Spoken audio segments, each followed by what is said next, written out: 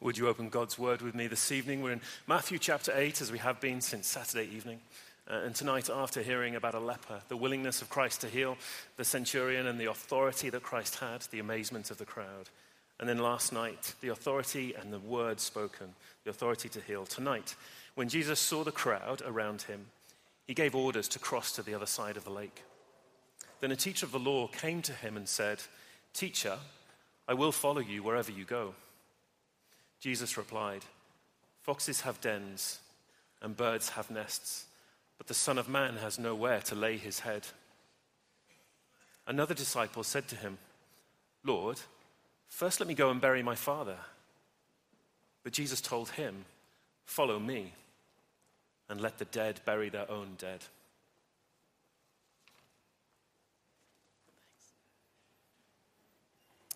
Do please keep those verses open in front of you if you can. Now, I remember someone once asking me if I knew of anything that was guaranteed to make me cry. And I wonder if you have anything like that. I remember when they asked me, it was a very personal question. I felt like my privacy had been invaded. But let me tell you one of them. I think whenever I see a video of people receiving the Bible in their own language for the first time, I can't help shedding at least one manly tear. Why do we find moments like that so beautiful, videos like that so compelling? It's because we love it when people find it easier to come to Jesus, don't we? We rejoice when the hurdles are pulled down. We feel how wrong it is when anyone makes it harder to receive Jesus. And surely that's a good instinct. Jesus says, Matthew 11, that he's come to bring a light and easy yoke. Jesus hates it, Matthew 23, when people put burdens on other people's shoulders in the name of religion. We feel how wrong it is when people make it harder to receive the gospel. And so many of us feel like the best thing we can do is make it easier for other people to come to Jesus, right? We long to make that easier. Okay, so given that we want to make it easier, what do we make of the reading we just heard? What do we make of how Jesus acts there? People come to him so willing, and yet he doesn't seem to be trying to make it as easy as possible. People come to him saying they'll follow, and he doesn't simply just say, "Yes, get stuck in." He seems, if anything, to be putting the hurdles up, doesn't he? What do we make of that reading? The theme for the convention is grateful. Are you grateful for these verses? Do you think the teacher of the law in verse 19 is grateful after meeting Jesus? Do you think that this disciple in verse 21 is grateful? But I think we will be grateful when we understand what's going on in these verses. When we let the real Jesus of Scripture speak and shatter all our illusions, when we prioritize him instead of the homebrewed Jesuses up there who always do what we expect, I think we will be grateful. Because yes, it is so wrong when people make the gospel harder to receive. But that's not the only way to twist the gospel. You can twist the gospel by adding conditions, putting up hurdles. But you can also twist the gospel by never mentioning the cost of following Jesus. Never being clear about the challenge that it will be to be a disciple. By making holiness sound optional. Or making it seem like obedience will never threaten our comfort. As if we can worship Jesus in a way that leaves all our idols intact. When we do that, we really are twisting the gospel. And so my prayer is that we will come to treasure these verses because in them, the Holy Spirit is speaking to show us Jesus as he really is. And without passages like this, we won't know the real Jesus. And especially on a mission night, if we don't have verses like this, we won't be able to go with Jesus where he's calling us to follow. So it's my prayer that tonight, even now, as we come to his word, the Holy Spirit would show us the truth of who Jesus is. And he'd show us the truth about our world, so that we can follow Jesus in mission. What I want us to see tonight is that we are following the homeless Son of Man, whose call is life in a world of death. So that's my first point for us this evening. We're following the homeless Son of Man. If you look at verse 18, Jesus is on the move. We saw from Ellie last night that he is the Isaiah 53 servant, come to bear our infirmities, come with awesome power to heal. And even though that's who he isn't setting up shop, is he? He doesn't establish a hospital and decide to clear out all of the bad health problems one place at a time. He's on the move in verse 18. And as the crowds are getting close, Jesus says to the disciples, get the boat. He wants to move on. Why? What's driving him? Well, let's zoom out and think a little bit about this gospel that Matthew has written and the shape of it.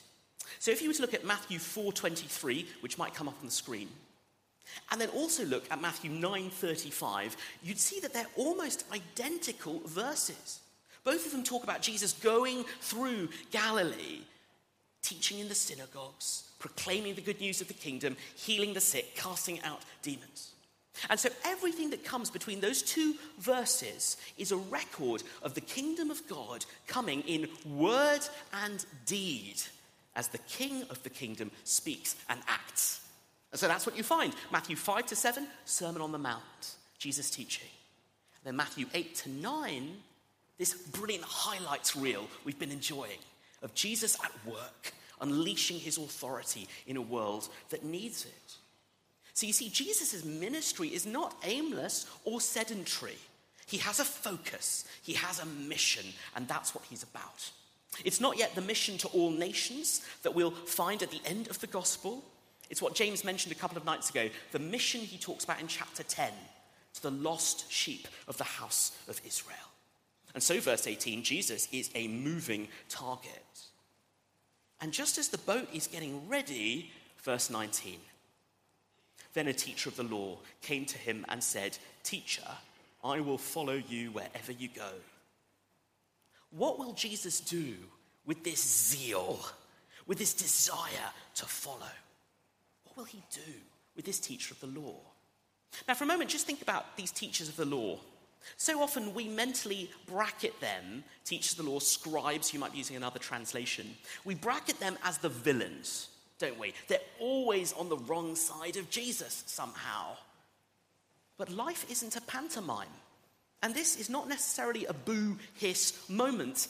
I think if any of us met this teacher of the law, we might be impressed by someone who's devoted to God's word and living it out. Someone who might be truly impressive to us. And in fact, I'm not the only one who thinks that. Jesus is interested in people like these. In Matthew 13, he talks about how when a teacher of the law comes to follow Jesus, they're like someone who brings out of the storeroom new treasures as well as old. So Jesus is interested in people like this. What will Jesus do with this zeal? I work for a church, and if someone like this comes forward and says they would like to serve, I think, subject to safeguarding checks, I'm biting their hand off. But Jesus is much wiser. Verse 20, Jesus replied, "Foxes have dens and birds have nests, but the Son of Man has nowhere to lay his head." Jesus isn't saying no, but to quote the title this talk has been given, he is saying no small print. You have to know what following me means, because we're following the homeless Son of Man. Foxes have dens. They may range around in the dark and knock over your wheelie bins and make horrifying noises in the night. Ever heard them do that? But they do have dens where they can retreat and rest and settle. The birds can fly wherever they like. They can migrate great distances, but they do have nests where they can settle down somewhere secure with their eggs or hatchlings or whatever. Foxes have dens, birds have nests, but the Son of Man, in this world, he hasn't even got a pillow. He has nowhere to lay his head. When Jesus says that, he is telling us the truth about our world. He's saying that our world as it is now is inhospitable to him. It's in spiritual opposition to him. And that's why he isn't comfortable in it. He has nowhere to lay his head. Now, when Jesus calls himself the Son of Man, that can just mean human being. He could just be saying, this guy. But the more you go through the gospel, the more it becomes clear that he means much more, much more. And in fact, he's talking about Daniel 7 and a couple of verses that will come up on the screen, familiar perhaps to some of us. He's talking about this mysterious Son of Man who comes with the clouds of heaven to the Ancient of Days to receive authority and glory and sovereign power. This human being who turns out to be worshipped by all people and ruler over every nation. That's who Jesus is saying he is. And here's the point. That Daniel 7 Son of Man has nowhere to lay his head in this world. He hasn't even got a pillow. He has nowhere to nest, nowhere to settle. Even in his mother's arms, he was born to be exposed to the cruelty of our world. He's the homeless Messiah. We sang about it in that amazing hymn, my favorite hymn. In life, no house, no home my Lord on earth might have. In death, no friendly tomb, but what a stranger gave. What may I say? Hem was his home, but mine the tomb wherein he lay. He's the homeless Son of Man. Now, he won't be homeless forever. That Daniel 7 vision is all about the moment when all creation will become his kingdom. And he will settle here at last, when all things in earth are as it is in heaven. When he comes to return and restore this creation to be a new creation, finally, this world will be a place where he gets comfortable. But not yet. And the same is true for us. For now, Jesus is the homeless Son of Man. And if we're following him, then we can't settle down either. We can't get comfortable in the world as it is now. Knowing that, will we still follow him? Even if it means that we're never as comfortable as it could be. Even if it means that following him comes with a cost. Even if our giving means a smaller mortgage for a smaller house. Even if it means saying no to long-term comfort in this life. Will we still follow him then? Ask yourself those questions. And as you do, ask the Holy Spirit to convict you, to sift your motives and desires. Because so often we come and we think we're willing, but what's under the surface is not the same. This teacher of the law comes to Jesus and looks so willing. I will follow you wherever you go. And Jesus asks, will you? Even when you find out that following me means no comfort, no stability, nowhere to lay your head, will you still follow then? So often we say we want Jesus, but the truth is we want something else more, and we want him as a means to that other end. So often we say we'll follow Jesus, but the truth is we've already set the destination, and we just want Jesus to get us there faster. But we're following the homeless Son of Man. He won't settle down in this world as it is now. The world we live in is spiritually inhospitable to him and does not receive him. So we can't get comfortable in it. And yet the Son of Man came to this world that rejected him even though he made it. Why? He came to bring life to a world of death. Here's my second point. His call is life in a world of death. Verse 21. Another disciple said to him, Lord, first let me go and bury my father. So this is a disciple, and he's therefore committed already to Jesus, or at least he thinks he is. And he's heard what Jesus has said. Okay, yeah, nowhere to lay your head, I understand. But now, Jesus, you've got to understand, I have some other things that I need to sort out. I have family needs, responsibilities. There's order and priority here. He says, verse 21, first let me go. Yes, Jesus is calling. Yes, we must follow, but first, Jesus, Don't you see? I need to deal with this first. And the way Jesus responds sounds almost unbearably harsh. Verse 22. But Jesus told him, "Follow me and let the dead bury their own dead." It's a huge shock. Because what Jesus is doing is saying that his call on this man's life comes above the call of family. Jesus is cutting across the priorities and obligations that family is imposing on this man. That's the shock. If we're following Jesus, nothing else comes first before him. This disciple is saying, Jesus, you need to understand this responsibility, my family, that comes first. And Jesus is saying to him, no, you need to understand my call comes first. Follow me. Follow me. Now, please don't misunderstand Jesus.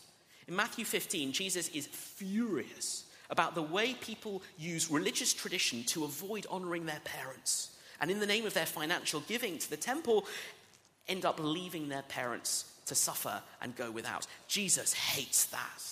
Jesus is not anti-family. He made families as a key part of our creation. In fact, he wants to draw us in to the true family with the true and perfect Heavenly Father.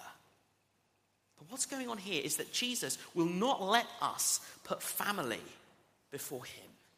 He's exposing our idolatry of family. When Jesus says, let the dead bury their own dead, what he's saying is, let the spiritually dead bury the physically dead. So what Jesus is saying is, when you make an idol, even as something as good as family, it renders you spiritually dead before you're ever physically dead. That's what idolatry always does. Put anything that isn't God first. Elevate a created thing like family over the Creator. And you will have cut yourself off from the God who is life. And if you cut yourself off from him, if you walk out on him, then you're left with nowhere else to go but death.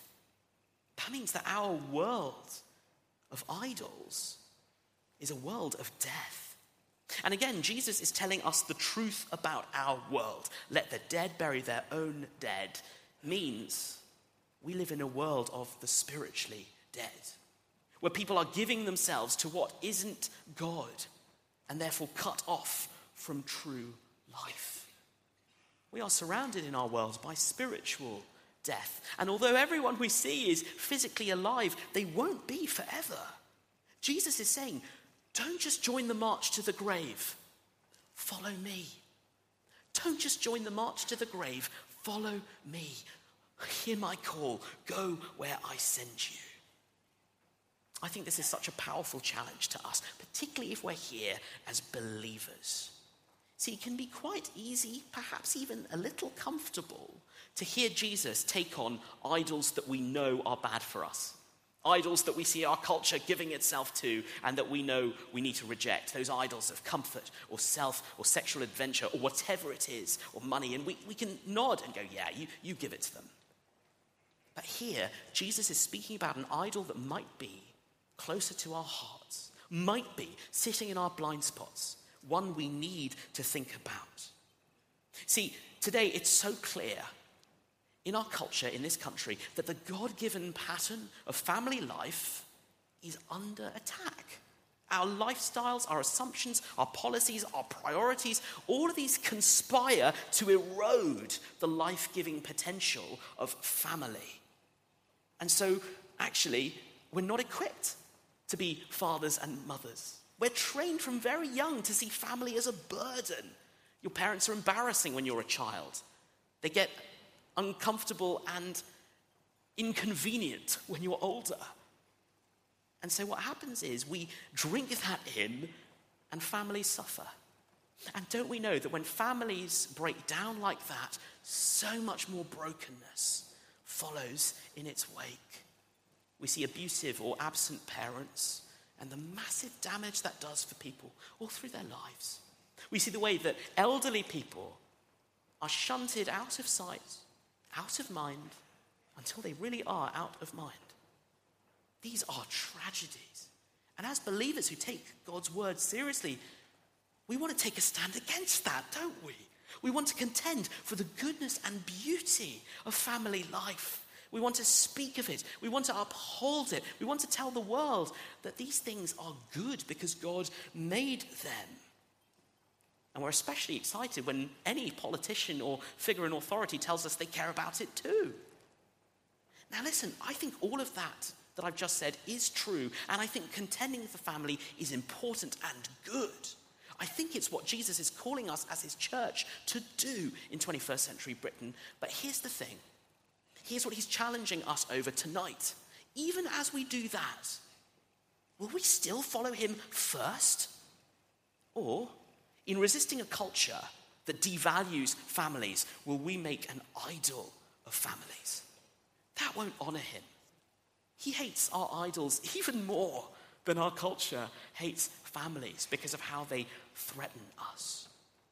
Now, I have to say that probably for many of us, following Jesus faithfully might mean giving more to our family than our culture expects. But even in this country, we're aware of what it looks like. Think of the international, perhaps a student who comes to faith and their first thought is, what will my parents think? In all sorts of parts of the world, that idolatry of family is very powerful. It's very powerful here too. So how would we respond? How would we follow Jesus? Well, here's a quick takeaway. We've gone wrong on this if people who don't have neat, straightforward biological family situations don't feel like they can flourish and belong in our churches. If that's happened, then that might mean that we're too wedded to our world of death. If someone is single, either because they've never been married and wanted to be, or because they've recently been widowed, and they somehow feel like their place in church is less secure, that's a terrible sign. Now look, biological family is a good gift. But it's a good gift because it points to something else. The true family of the church, which has God the Father as Father and Jesus as older brother, where we follow Jesus first, where the water of baptism is thicker than blood. That's why Jesus has always been good news for people whose biological families are bad news.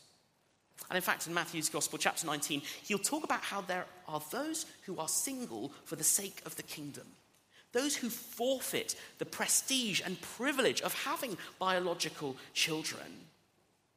And even though that experience might not be typical in our churches, it might not be what everyone undergoes, that is something that blesses everyone.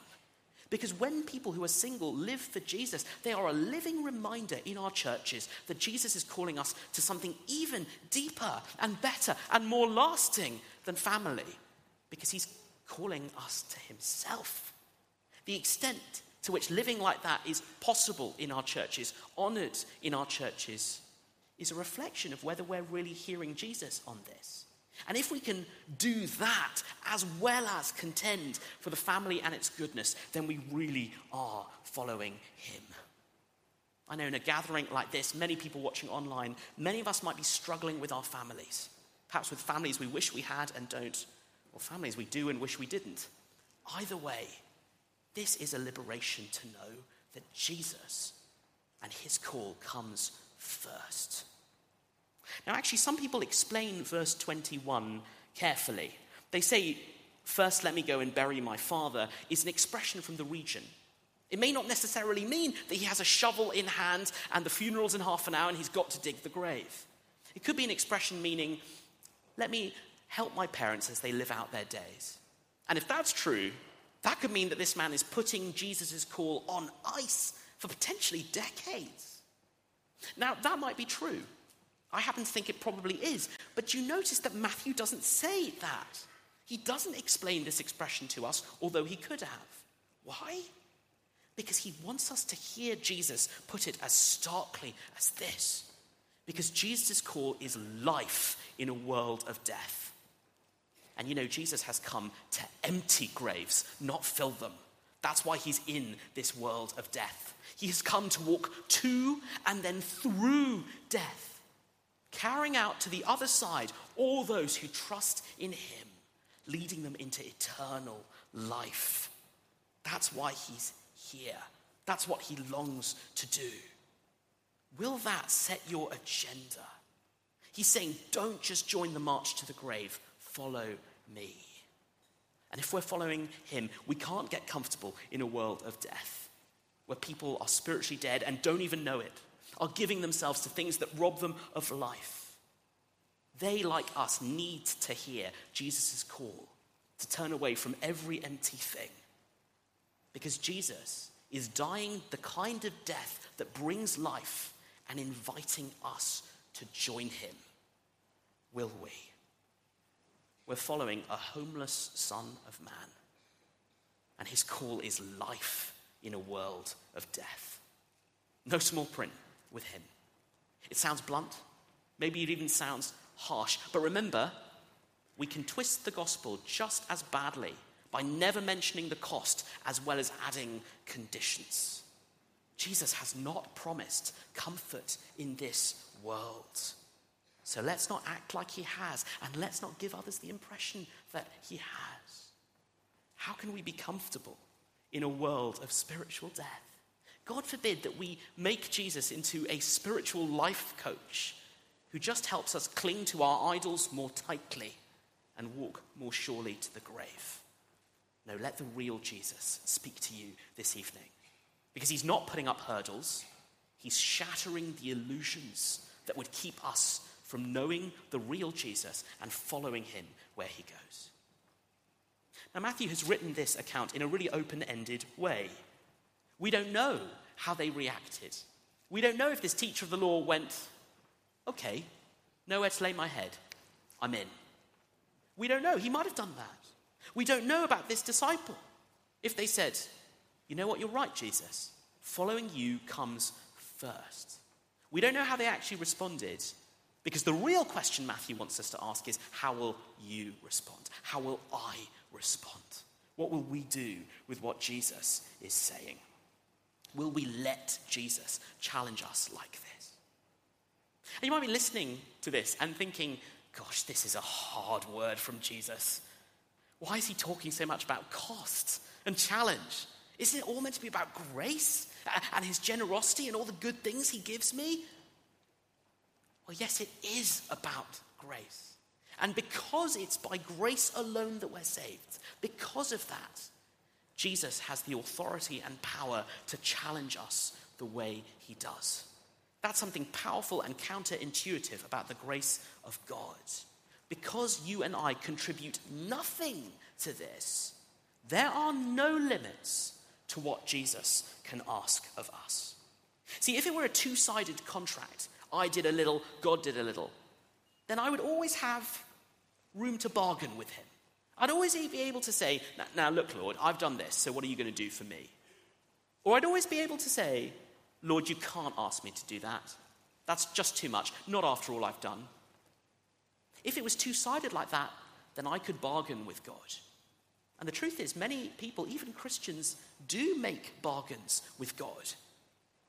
They do act as if their obedience means he owes them something. And people who do that are invariably left bitter and resentful because they don't get the thing they feel that Jesus owes them.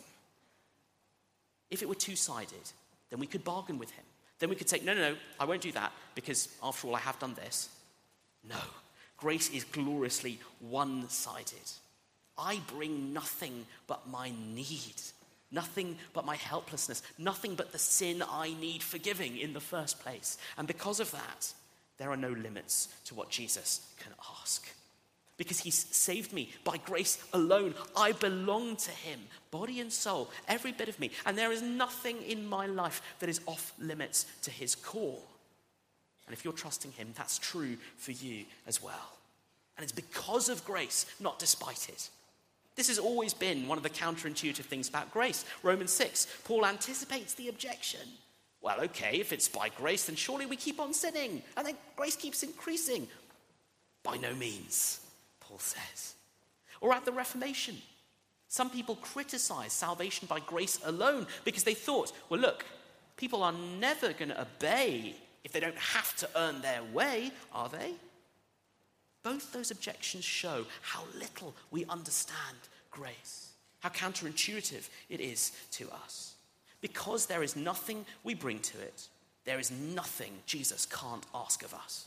As he will say in Matthew chapter 10, freely you have received, freely give. Tonight is mission night. And perhaps this is a surprising passage for the Lord to bring. Perhaps it would have been easier to crack out a brilliant biography so that each one of us could imagine the deeds of heroism we might do in his name. And by the way, do crack out a good biography. It's amazing to read them. But the Lord has given us these verses because in them he is calling us. He is calling each one of us, calling us to see him for who he is and calling us to go where he's calling us to follow. So will we? Jesus is calling. We follow the homeless Son of Man, and his call is life in a world of death. So in a moment, we're going to get practical about that.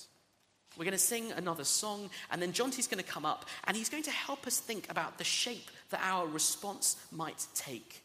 Because if Jesus is calling us, then responding to him is something all of us might do. But as we finish, let me ask you this. Have we learned to see the world the way Jesus does?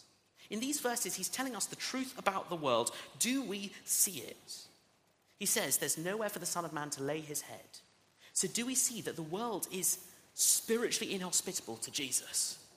Or do we think that we can settle down in it and get comfortable? He says, let the dead bury their own dead. He's saying that this is a world of the spiritually dead. And can we live in that world happily? He's saying, don't just join the march to the grave. Follow me. Do we see the truth of what our world is like? So desperately in need of God because we keep cutting ourselves off from him. We keep choosing death by choosing idols. And yet for all that, so precious to God that he stepped into the world in Jesus to save it. And in fact, to choose death for us so that we might live. Do we see the world like that? Because when we do, it might mean going on cross-cultural mission to the ends of the earth. It might mean taking the mission opportunities that are literally on your doorstep. But either way, we will not do it until we have learned to see the world that Jesus says is there. We won't follow him until we see the world as it is. We're about to sing a really powerful hymn with lines that floor me every time I sing them. With none to heed their crying for life and love and light, unnumbered souls are dying and pass into the night. As we sing these words, make space in your heart for the Holy Spirit to convict you. And perhaps ask yourself, can we live as if that's true? And not hear the call of Jesus, life in a world of death. Can we live as if that's true and not go where he is calling us and not follow him so that others can hear his life-giving word and rejoice in him? Let me pray for us. Lord, come now by your Holy Spirit and do the work in our hearts that we need. Convict us. Clarify your truth for us. Show us the face of Jesus in his beautiful honesty and his dying love for the world and his risen authority over it.